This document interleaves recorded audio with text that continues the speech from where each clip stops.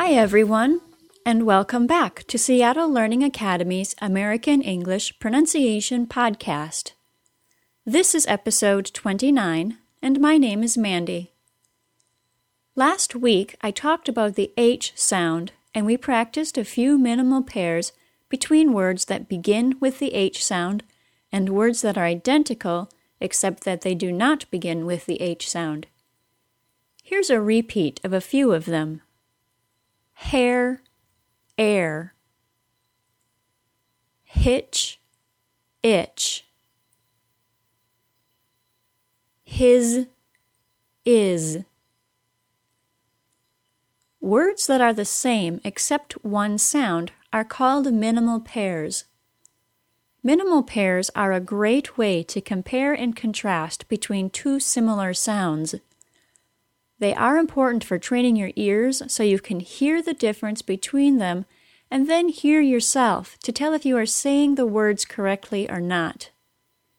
Minimal pairs are really helpful for today's topic, the short I and long E sounds. I hear most of my students say these sounds the same as the long E sound.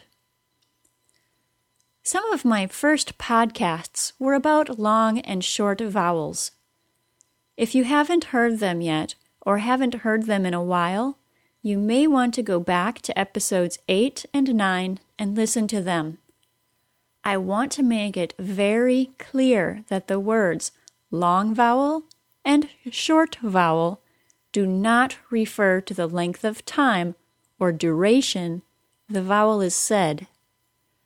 While it is true that some short vowels are said for less duration than long vowels, and today's sounds do work out that way, it is not always true, and it absolutely does not describe the difference between two different sounds.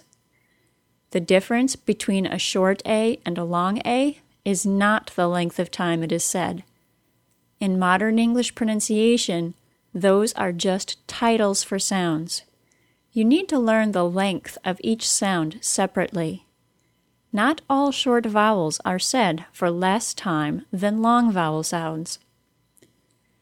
Now that I've told you again not to assume that long vowels are said for more duration than short vowels, it is true that for the sounds we'll talk about today, the short I is said for less time than the long E. The major difference between these sounds is not their duration, however. The difference is the placement of the tongue that creates a different sound. You need to pay very close attention to the middle part of your tongue for these sounds. Both of these sounds are created when the center of the tongue is put closer to the roof of the mouth. The roof of the mouth is the hard, bony part of the inside of the top of your mouth, behind the tooth ridge, and in front of the soft palate. The long E sound is created by putting the center of the tongue very close to the roof of the mouth. The short I sound is created by lowering the tongue from the long E position. Listen to both sounds. Long E, short I. E, I. Remember from our earlier podcasts that I've assigned key words for each vowel sound, and that the long E keyword is the word keep, and the short I keyword is the word sit. Can you hear the difference in the vowel sound between those two words? Keep, sit. Long E, short I. E, I. Keep, sit. These sounds happen completely inside the mouth. My lips can actually be in a lot of different relaxed positions, and I can still correctly create these sounds. If I had a video of myself, I could show you, but I'm hoping you'll just believe me. I can't make my lips into a small circle like the OO sound, the sound in soon, or it will alter the sound. As long as my lips are relaxed, I can create both the long E and short I sound. Let's practice these sounds with some minimal pairs. I want you to listen for both the difference in sound and the difference in the duration of the sound. The long E sound does take more time than the short I sound. The most important difference, however, is the sound itself. There are lots and lots of minimal pairs between the long E and short I sound, which means that there are lots of opportunities to have your listener misunderstand you. Here we go. Repeat after me if you can.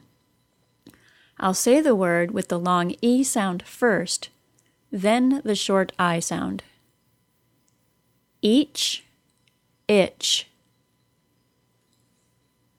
Least, list. Sleep, slip. Green, grin. Steal, still. One other thing about these two sounds that causes trouble and embarrassment for many of my students is the confusion between these sounds that makes native listeners think that they are swearing when they aren't. This is actually really common. I'm not going to give you the minimal pairs between the curse words themselves, but I will give you words that rhyme with them. Take the words hit and heat and substitute the H sound with an SH sound. Hit, heat. Also, take pitch and peach and substitute a B sound for the P sound. Pitch, peach. One of my poor students from Brazil won't talk about the beautiful beaches of her country anymore because so many native English speakers have misheard the word beach as a curse word. So please practice these two sounds. It's a good idea for so many reasons. Let's practice the long E, short I minimal pairs again. Even if you can't repeat after me because you're on a crowded bus or something, listen really carefully for the difference. You can move your tongue around even if you aren't making any sounds. Each, itch. Least, list. Sleep, slip. Green, grin. Steal, still. And here are those stand-in words for practicing to not swear. Heat, hit. Peach, pitch. If you haven't discovered them yet, along with the free online practice for the long E and short I, there's also minimal pairs practice for these sounds. Look in the More Practice section of each sound page to see other minimal pairs practice as well. I've actually had to write and record this show a couple of weeks before publishing it because I am traveling to Florida to visit my mother for a week, so I'm not certain what next week's show will be yet. It depends on how crazy the week is after I return. I'm really hoping to get to start syllable stress. It's a really important aspect of pronunciation, and it seems that nobody will teach about it. So I will. As always, I'll have the transcripts for this show online, and I'll link to the free long E and short I word list practice, as well as the other podcast episodes I mentioned during this show. Don't forget that you can buy the MP3 sound lists for extra practice for both of these sounds. You'll get these two sounds as well as all of the other sounds in American English for just $10 US.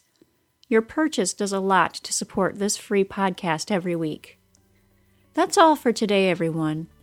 I hope you enjoyed this detailed lesson about the long E and short I sounds. This has been a Seattle Learning Academy digital publication. Seattle Learning Academy is where the world comes to learn.